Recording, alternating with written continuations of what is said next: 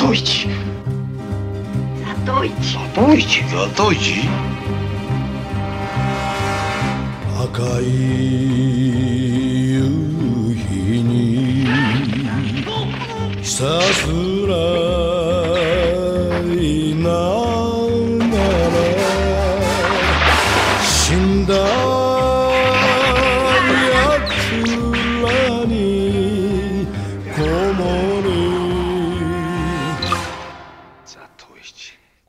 Welcome to The Blind Podsman. We are a podcast dedicated to all things Zatoichi. I am Patrick, and with me is my co-host Jason. Hey, Patrick. Hey, Jason. So we are back from a unplanned vacation of just a bunch of stuff coming up. I think our last episode was before the election, so I'm assuming the existential dread I imagine both of us experienced might have halted the show a little bit. It is a whole new world. Yeah, it is It's a very different world we woke up in, and but luckily your Zatoichi podcast stays the same. So, how have you been, Jason? Just celebrating holidays with family, doing a lot of traveling. That's kind of what held me up. So all that planning, and really just looking forward to getting back to these films, because upon watching this most recent one, Zatoichi Fight, the 8th in the series, I was starting to forget how fun these were. So I'm glad that we're back into this. Yep, 8th film in the series is tonight's movie is the 8th film in the series. 1964, the third of 4 movies from 1964. Zatoichi Fight.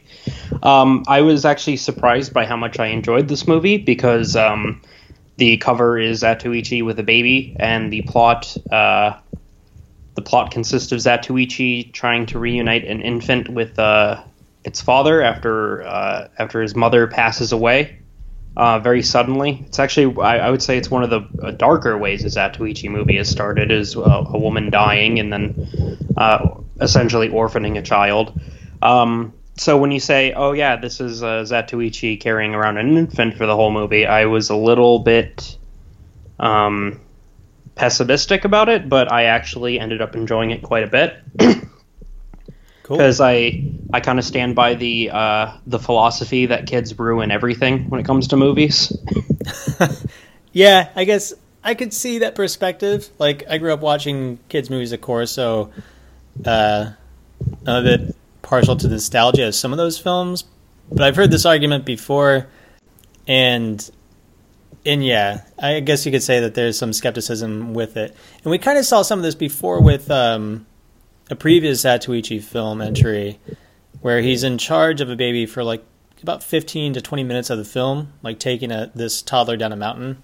I believe that was Chest of Gold, which was the first of the 1964 Zatoichi films. So there's a trend of like Zatoichi the babysitter that we're seeing in this year. I guess it's something that the filmmakers just want to try out.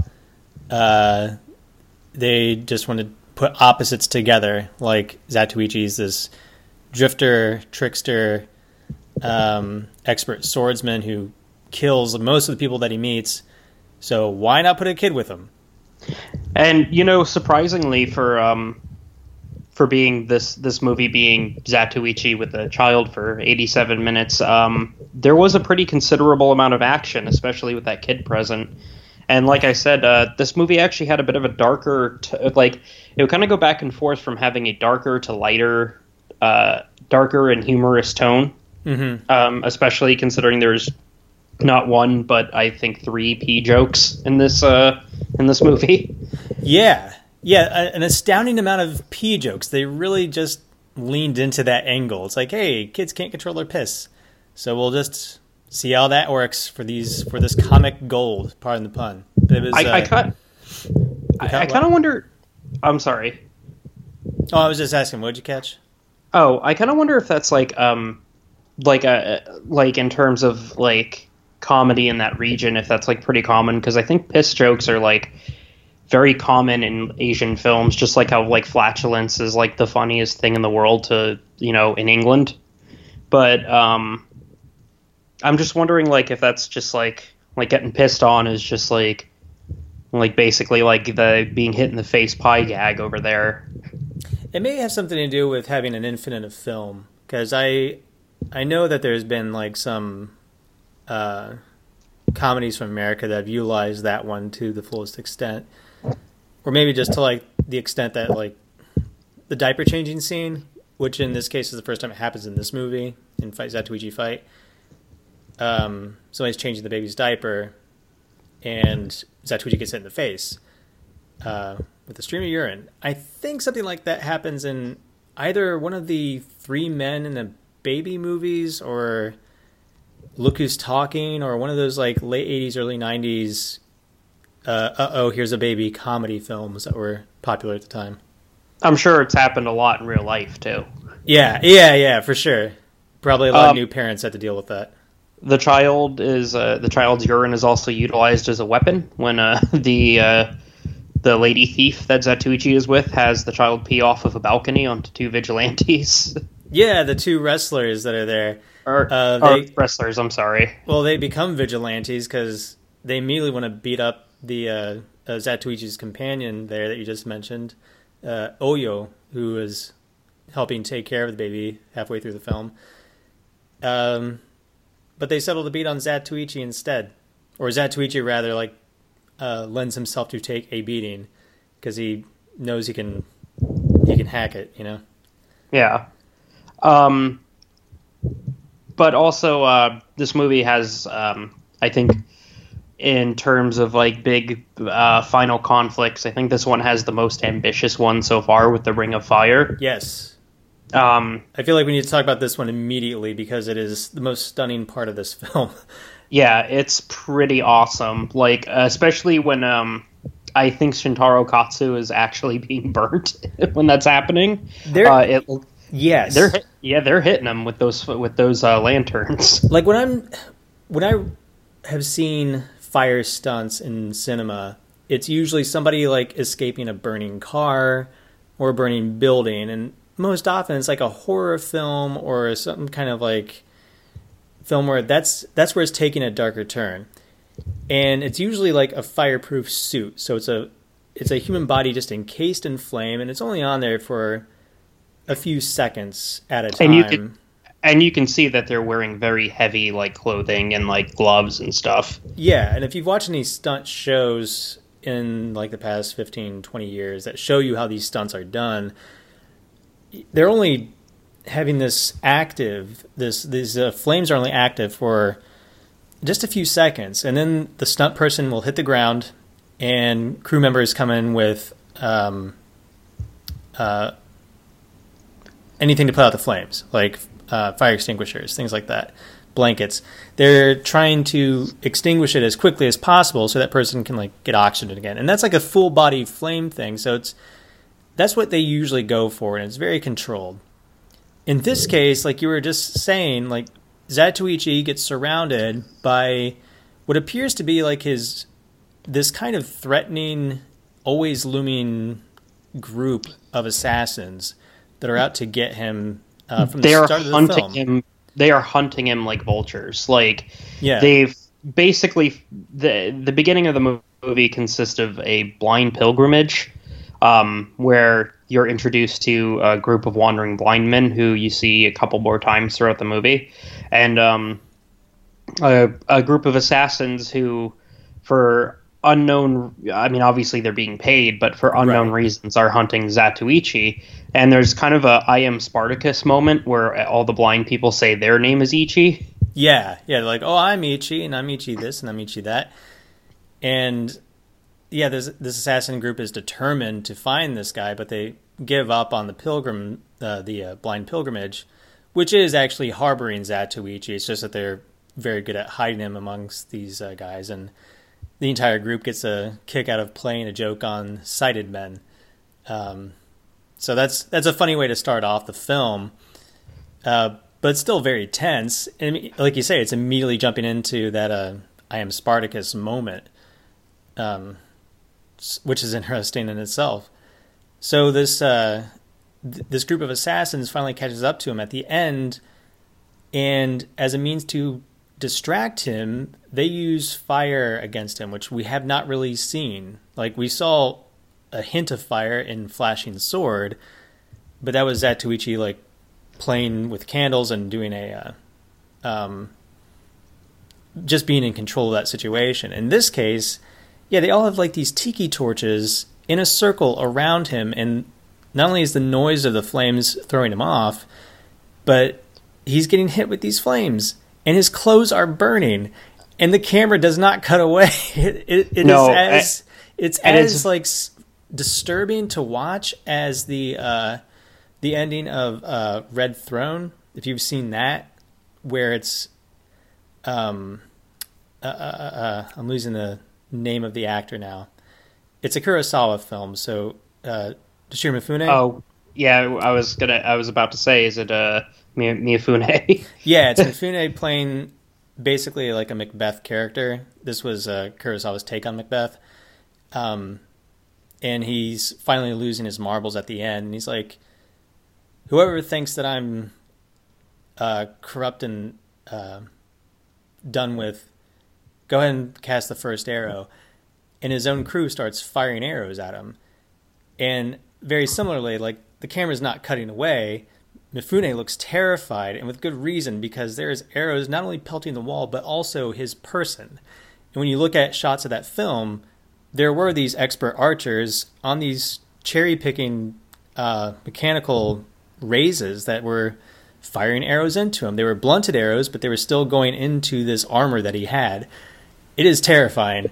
And so is this scene. Like, I hadn't felt that way watching a movie since then, up until like watching this last battle where Toshiro Katsu's getting like just lit up. He's on fire. And you can tell, like, even outside of him acting, like that he was really getting injured, because there's actually one scene that really made me cringe where someone stuck a lantern underneath his armpit, and it holds there for a second before, like, he realizes where it is, and he kind of like pushes the guy away. But you could tell that wasn't like, that was him actually doing it, not just like Zatoichi the character. Like, he was really getting lit up.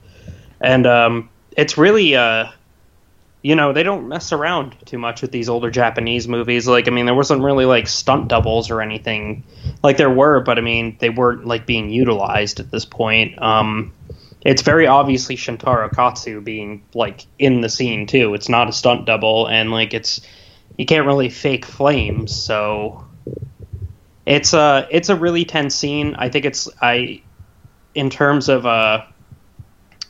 work for these confrontation scenes that usually are at the end of the Zatoichi films, I think this one probably was the most unique. Definitely the hardest one to pull off. That's for certain. Yeah, I don't know if we'll see anything quite this intense going forward. Again, not knowing a ton about the films that are ahead of us, but this is easily the most intense one that I've seen. Well, I guess next to that, which one had like the one where he's being pulled by a horse? Oh, that was On the Road, where he was going up against his in real life brother, who would, funny enough, this movie was directed by Kenji Misume. Who also did the first one, right? Who did the first one, and this might be a proof of concept for one of his later films, which is the Lone Wolf and Cub series. Right. Yeah, I was trying to figure out if this was a trope that was popular. The lone samurai or lone swordsman taking care of a child or a baby, and we don't quite see it again until like 1970 when the Lone Wolf and Cub manga shows up, which then springs forth the 1972 through 76 movies, or excuse me, 72 to 74 movies, and then of course like the Shogun Assassin, which is just a redub. Right, Roger Corman recutting all the movies into, I think there was like 3 or 4 Shogun Assassin movies. One of the main ones, it focuses a lot on like the second or third. But anyway, yeah, this was an earlier concept of it. At least that's what it seems like. But overall, I'm actually very surprised at how okay I was with the fact that like this movie was pretty much just an escort mission for the entire for the duration. like I said earlier, the movie starts off with Zatoichi in a blind pilgrimage, and he's being pursued by the group of assassins who would pretty much haunt him for the rest of the movie. And it's funny because despite the fact that there's like 3 or 4 instances of him fighting these assassins and killing like 5 dudes at a time or so, the group just seems to be getting bigger.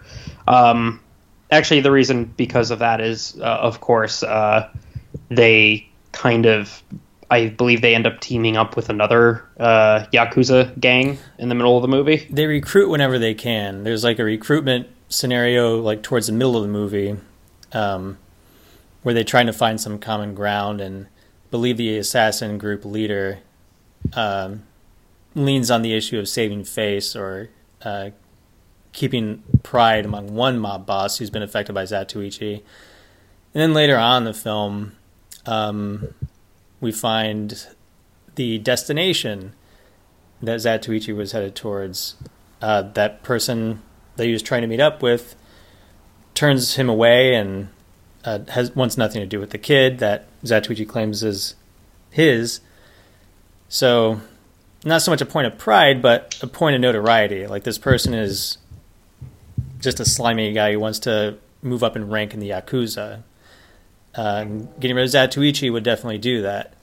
So, he's it's revealed that Onosuke, the father of the infant child, had actually essentially sold his wife into indentured servitude to get rid of her so he could marry into a Yakuza family. And Otoyo, the names in this movie get really confusing because he they're named Oko. So you have Otoyo and Oko, and Oyo. There's also Oyo. And Oyo, yeah, Oyo is his love interest in this one, or a companion, I guess. There's not really not a lot of chemistry, although she does kind of fawn over him towards the end. So this woman collapses on her way back to Miyagi Village. Her husband is. Zatoichi is initially had actually stopped and helped this woman who collapsed before, and then the 2 men that she was with go and find him because he's close by. Once she actually falls down and dies, it's never exactly said how she dies. She just kind of, I believe she just. Oh wait, no, they killed. Oh, I'm sorry, the assassins kill her. What am I talking about? It's the Zatoichi is seen by the assassins as getting into I think it's called a kanzo. It's essentially like a cab carried by 2 carriers, and they convince Zatoichi to be a fare to where he's going because it's their home base of operations. So they've taken a fare to this city, and they don't want to come back empty-handed. They want to keep making money. And they lower the price down and further, and finally Zatoichi gives in because he's being hassled by these guys, and the price is too good. But they come across this woman, like you say, who's collapsed on the ground holding this infant. And Zatoichi just willingly gives the cab to her. Says, yeah, take her the rest of the way. I can walk. I didn't really want this anyway. So the assassins don't see the trade-off, and everybody's totally unaware. Zatoichi has no idea he's being tracked this closely by the assassins. And they run up to the Kanzo and end up stabbing through it because it's shaded. They can't see inside. And mistakenly, in their case, murder this innocent woman who managed to save her child. Jason? Yeah. Oh, sorry. No, you blanked out for a second there. Oh, no problem. I just went through and talked about the rest of that. I'll get the timestamp down here. So Zatoichi reads her. I guess it's a promissory note, pretty much, saying that she paid all her debt. Yeah. And and agrees or decides that he wants to take the child to Miyagi Village to return him to his father. So essentially, you begin. This movie is just Zatoichi's journey with this child to reunite him with his father, which, of course, as we know, doesn't go according to plan. Along the way, he encounters these assassins multiple times throughout the film. A way that they kind of use the baby is sort of a set piece. Is Zatoichi takes out, I think, 4 of these dudes while he's changing a diaper. Yeah. Which is oh, sorry, go ahead. There's that scene in a abandoned shack, right? Right. And then there's a later scene after we're back to gambling scenes again. He's trying to earn some gambling. He's trying to earn some money by gambling and hopefully get some cleaner diapers. He's been like using discarded flags and scarecrow garb and all that stuff to make diapers for this baby. So he ends up in a gambling den. They try to trick him. He shows them up. He wins hard. They send goons after him. And he takes out the goons while finally getting this baby to go to sleep. So as he's slicing through these guys after having like laid the kid down gently, he does this. It's like that kind of humor, darkness, and a bit of light all mixed into one that you were talking about earlier. Like, it's kind of absurd that he's knocking these guys down, like cutting them down.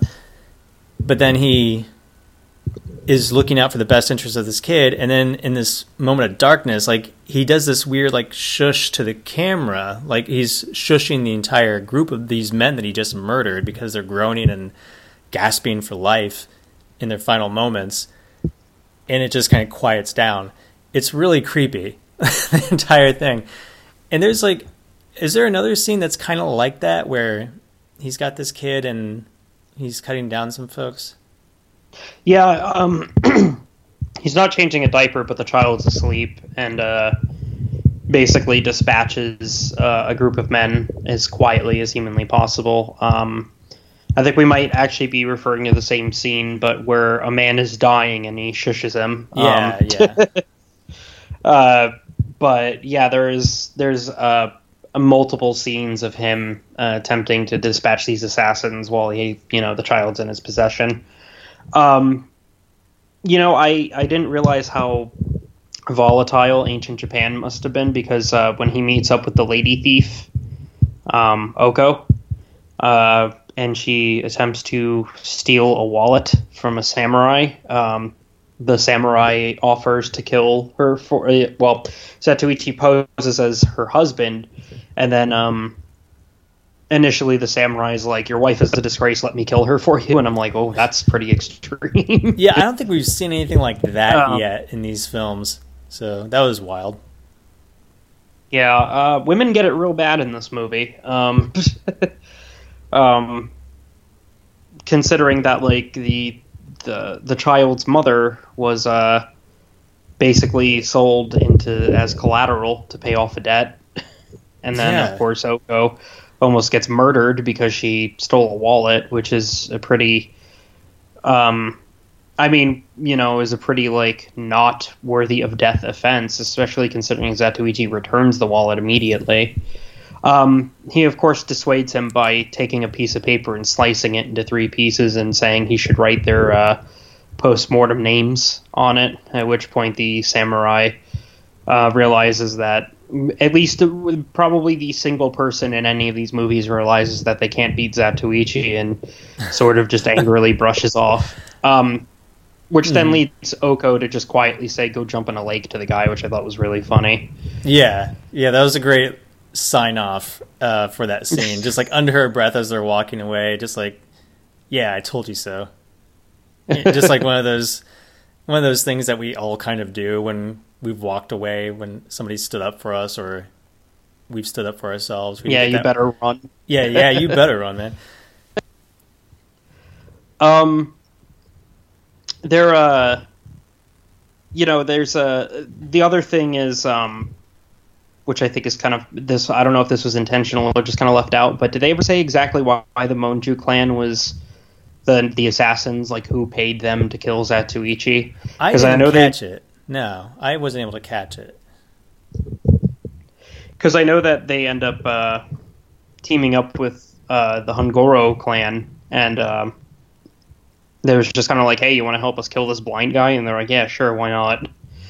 And it's just kind of like at this point you just have random people trying to kill Zatoichi for whatever reason without really there being like a stated purpose aside from they're just being paid to.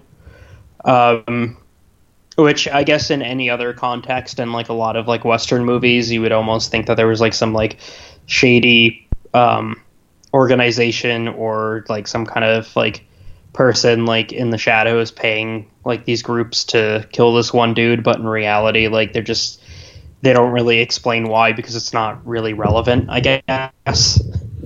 You just needed basically like their whole existence is just to have like somebody for Zatoichi to kill throughout the movies.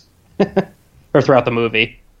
Yeah, especially that last guy. Like, he had just met Zatoichi by way of Zatoichi trying to return all of this guy's possessions, like even a kid. It's like, here's your kid, here's your wife's lock of hair, here's the notes that were on her person, and Onusuke is like, get out of here, I want nothing to do with you, I'm going to be a Yakuza boss. And only after that, the Monju clan head comes by and says, hey, do you want to kill that guy you just met? And he's like, yeah, why not? It's very laissez-faire. Like, yeah, that sounds good. We'll just kill this guy. It's very like it's very easy to get murdered in ancient Japan, as it turns out. Like, you could just get killed for just existing. Just somebody asking you or just somebody asking someone else if they want to kill you, and they're just, have nothing to do that day, and they're like, yeah, why not? Yeah, yeah. Or like, hey, your baby pissed on my head. I want to beat your wife up and kill you as well. So, like with those two wrestlers at the end. I did want to come back to that though, because there's another interesting special effects scene there. When those two wrestlers are beating up Zatoichi, again, another single camera shot, like an extended shot, where they're being on Shintaro Katsu and then like throw him towards the camera into this obstruction, into this rock. And, you get your head thrown into a rock, that's going to cause some damage. And there's a little bit like a stunned motion there. He's obstructed by the rock. But when he pulls his head back, he all of a sudden has this blood like on his nose and cheek, around his lips. Yeah, I wish there was more material like available for like kind of the behind the scenes aspects of these movies, because I'm wondering just how beaten up Shintaro Katsu got throughout like the duration of filming these movies, because that's a pretty serious injury too. Yeah, yeah, and no doubt like there was makeup and whatnot that they put on him, but they're like hitting him super hard and knocking him out. Those punches are coming pretty close. But the fact that they got that blood on his face, it reminded me of Chest of Gold when they break a bottle on his head, and it's only like while he's talking that like some blood starts trickling down his head from that same shot. I'm still wondering how they did some of this stuff. I don't know, man. I'm sort of in the school of thought that he maybe took these hits like in real life. Oh, okay. So it's like a pro wrestling thing then, where he had a hidden razor blade or something.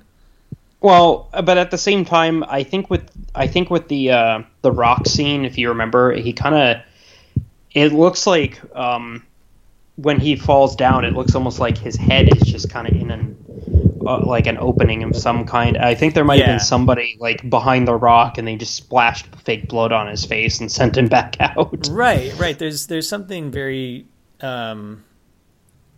staged theater about some of these films that we've seen. Like, it's not like modern movies where they'll try to do a cutaway or something like that, or change camera angles. It's always impressive, though. Like, I think it's cool that they're able to do it flawlessly and keep going with the scene for as long as they do. It's a long, concentrated shot. I have no doubts that he has taken a beating or two, like, throughout the filming of these movies, though. Especially, like we said at the end with the Ring of Fire. Yeah, like, he definitely you can't got fake burned. that. Right? And those are the most threatening tiki torches I've ever seen in my life, because I'm usually used to the ones that just have, like, a canister in them that you light up, and it's just, like, a little candle. Right, I'll never look at them the same again. Man, that was such a cool scene. Like, I can't stop thinking about it. Like, that whole confrontation was so awesome. That was rad, and I also really dug the cinematography throughout this film, and of course the music. The music, again, our boy Akira Ifukube, Back at it, but doing something totally different. Like, he has this haunting theme that sounds like off of it's David Bowie's Low album.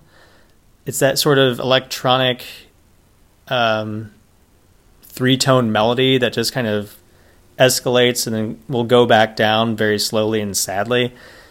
And what do you have? It's a dark movie. I mean, like, even with, like, the little bits of comedy, like, Zatoichi essentially, because of Zatoichi, this child's an orphan. I mean, yeah, exactly.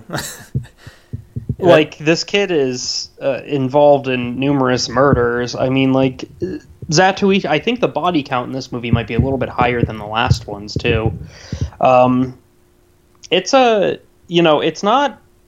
as, like, for being, like, a movie about a guy and a baby, like, it's a pretty like, heavy film. It's pretty bleak. Yeah. The rejection that, obviously because it's a baby, he won't know this, but I mean, the fact that, like, this kid's father essentially rejects him, and then tries to kill the one person in the world who does seemingly care about him. I mean, it's wild, Yeah, and you're absolutely right too. It's like Zatoichi effectively makes this kid into an orphan by killing both of his parents. It shouldn't be funny, but it is just so awkward and weird in that sense. Like, it's so fatalistic and dramatic. It's almost like I was going to say like a classic tragedy, but it's its own course of tragedy. The music really adds to it. It's this one haunting theme that permeates throughout. And of course, like, it, the movie does end on a down note, like all Zatoichi movies end. He meets someone who's interested in him, and pretty much walks away. Just walks off into whatever new adventure he's going to come into. Yeah, and also purposefully avoids the blind pilgrimage that he hears coming for the last time. Like, it's the third time in the film. They're there at the beginning. They appear in the middle when things are kind of hitting a good point. Like, he's hit a stride with this companion of his, Oyo, who's agreed to help take care of the kid rather than try to steal from him or anything like that. And then at the end, when he's essentially, made this kid into an orphan, has to give that up, rejects Oyo to move on, and then sees that pilgrimage one last time. He doesn't even, he purposefully hides from them, knowing that if he made any sound or proclamation, they'd want him to join them, and he'd have to explain, I just killed 30 people, and that kid he's an orphan now. That kid is condemned to a life of living with mountain monks. I mean, exactly. Yeah. And also, he of course does grow an attachment to the child. I mean, from the very beginning, he had this kind of parental attachment to this kid. And of course, when he's walking off, he starts singing the lullaby that he heard the woman singing by the river. Yeah. And another scene that was pretty hard to watch. I'm not talking about the breastfeeding scene when he's trying to nurse the kid. I didn't know what to think of that one, but I totally I totally forgot about that. Like, where he's trying to breastfeed that kid. He's trying to, like... I've heard, and I can't confirm this because I've never asked anybody if they've done it. I've heard that it is a thing that some fathers have tried, not obviously because they can't feed a child, but it's just kind of a comfort thing for them. Right. The child, not the father. I personally think that's super weird, but I mean, of course, like I'm sure you could find numerous blogs about it. I do think it's super strange though. But I can't really confirm it because I only know a few dads, and I've never asked them, hey, have you ever tried to breastfeed your kid? Right. I don't think there's a good way to break the ice on that one, you know? I'm asking for research purposes. Yeah, I don't know if that works. But I'm asking for my podcast. For my podcast. Could you lend some pro tips, Daddy? Yeah, I don't think there's a good way to breach that subject. But I at least for this film, and for like the only other film I can think of that comes up is like, well, not film, but plays. There's Grapes of Wrath and Streetcar Named Desire, and but it's nothing like this. Like none of those involves like a guy trying to breastfeed a child that's going hungry. Hey, that Grapes of Wrath thing, man. You know, those are hard economic times. Yeah, tough times. Going out west to pick some plums. But yeah, it definitely expresses the desperation and the distance that Zatoichi is willing to go for this kid, which again is, you know, a little bit hard to understand, but it's really cool in that regard. I think almost in a sense it was meant to be comedic too. Yeah, I was thinking that was supposed to be also, but it just did not seem funny. Again, with that music in the background, I was like, is this sad? I can't tell. Because the one other time I've seen that in any kind of comedy was an old episode of Family Guy where Peter tries to breastfeed Stewie, and Stewie wakes up and starts to like gag. He becomes horrified. Yeah, so there was that, but then there was the more emotional scene. At least for me, it was when Zatoichi sends Oyo to get a kimono so he can dress the kid up and present this kid to his father, because at the time he thinks that his father is still waiting on a wife and child. And he has this moment alone with the infant that he hasn't really had for a while. They're comfortable, they're in an inn, and the camera's got this placement that reminds me of like some of Ozu's films, if you've seen any of those. He did all those like Japanese family at home, very subtle, very domestic Tokyo films. Story. Yeah, he made Tokyo Story. Yeah, right. And the camera placement's very familiar because Ozu was trying to go for like a very familiar sitting stance that you would take at anybody's home, and that's where this camera is for this scene. And it's something just like very very simple.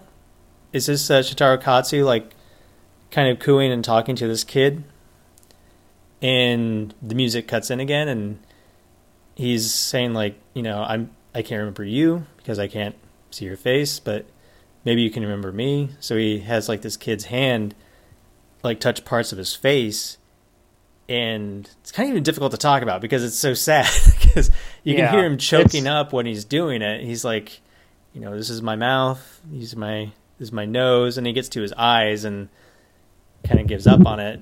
And it's just this. I would say undoubtedly it's probably like this probably might be like the most emotionally charged Zatoichi movie. Yeah. Yeah, easily. Fun fact about Ozu, died on his 60th birthday. That is a fun fact. You folks like to laugh. You've come to the right place. 60th birthday, man. But yeah, overall, what are your final thoughts about Fight Zatoichi Fight, which is a way more exciting title than the a way more exciting, much more chippier title for what you end up watching. Yeah. this might be my favorite Zatoichi film. It's definitely not one I would recommend for somebody trying to get into the series. If they like what they saw with like maybe 2 films, I'd say, well, now you got to watch this one. So I'd probably line this up as like a 3rd installment if they're looking for suggestions.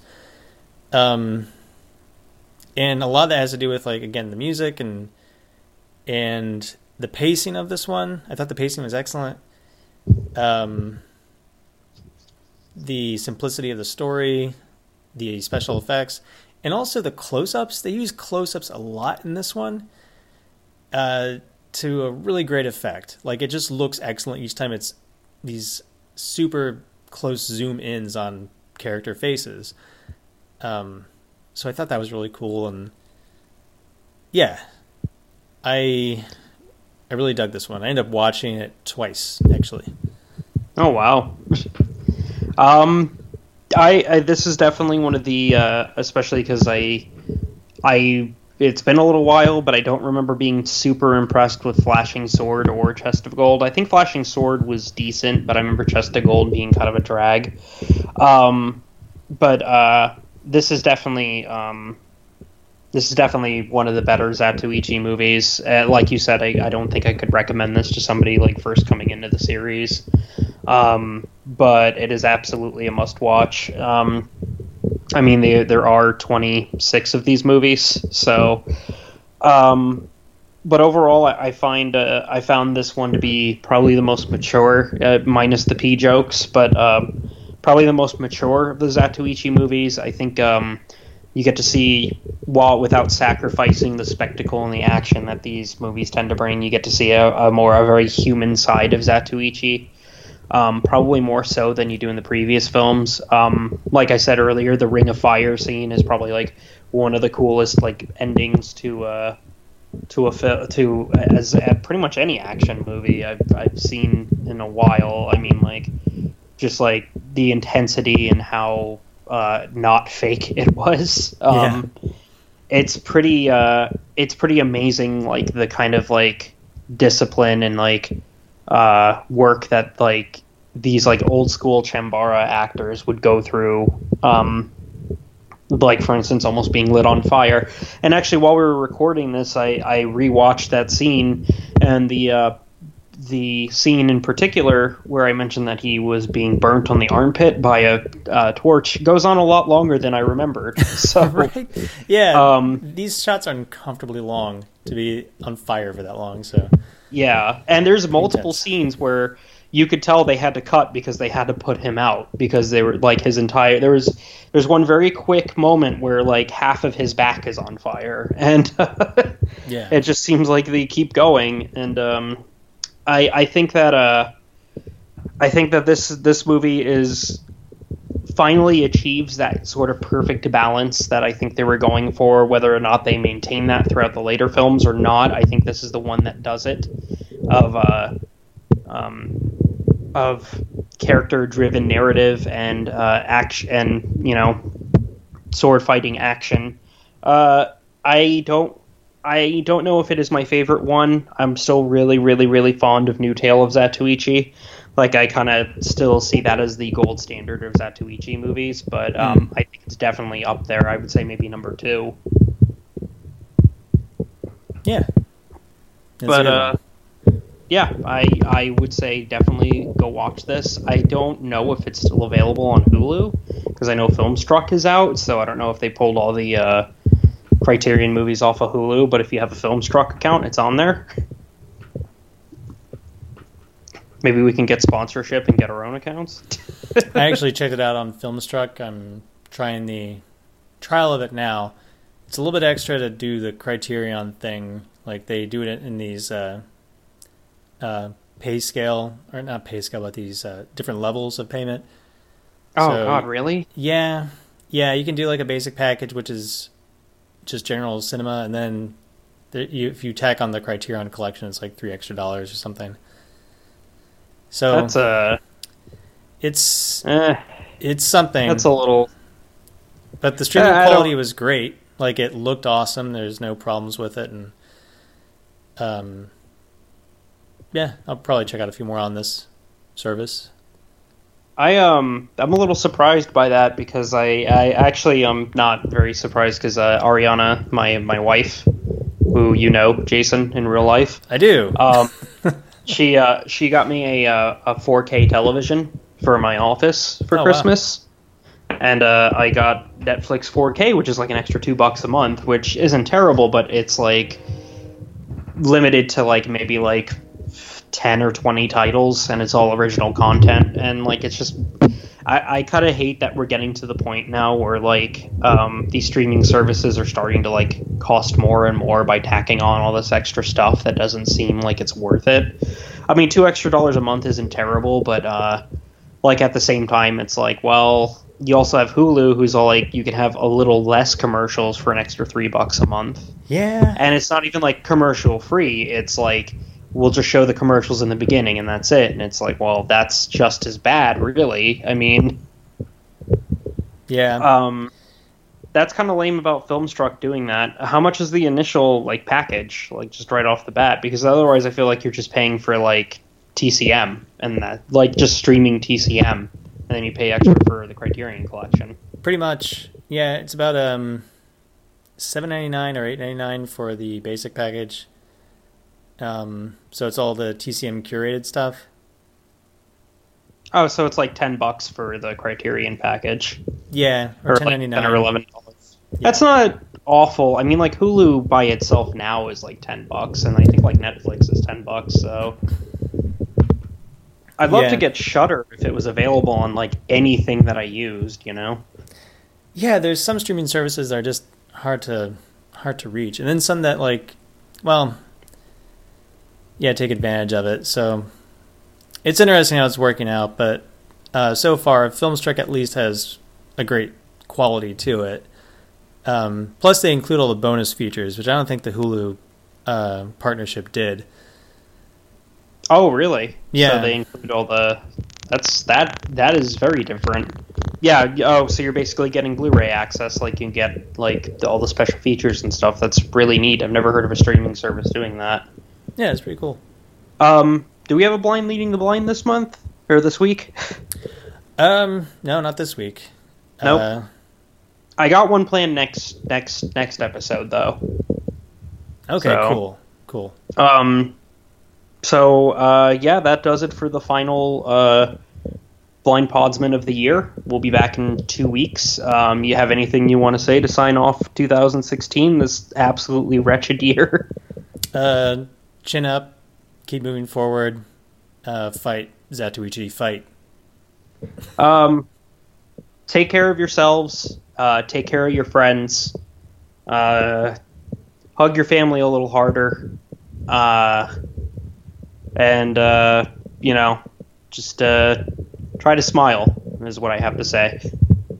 Yeah. Just remember, the world, you're going to wake up and the sun will still be out, because, well, we haven't figured out how to destroy that yet. That's right. So until we do, Yep. I'm Jason. And I'm Patrick. Good night.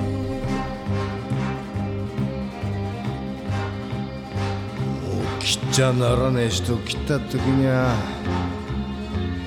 目先が真っ暗になっちまう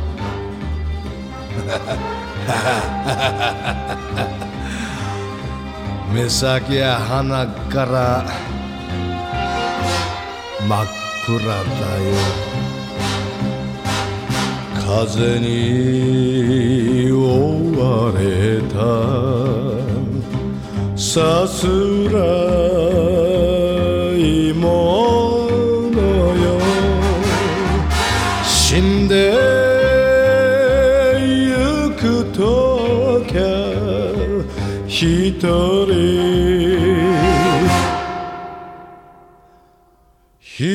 旅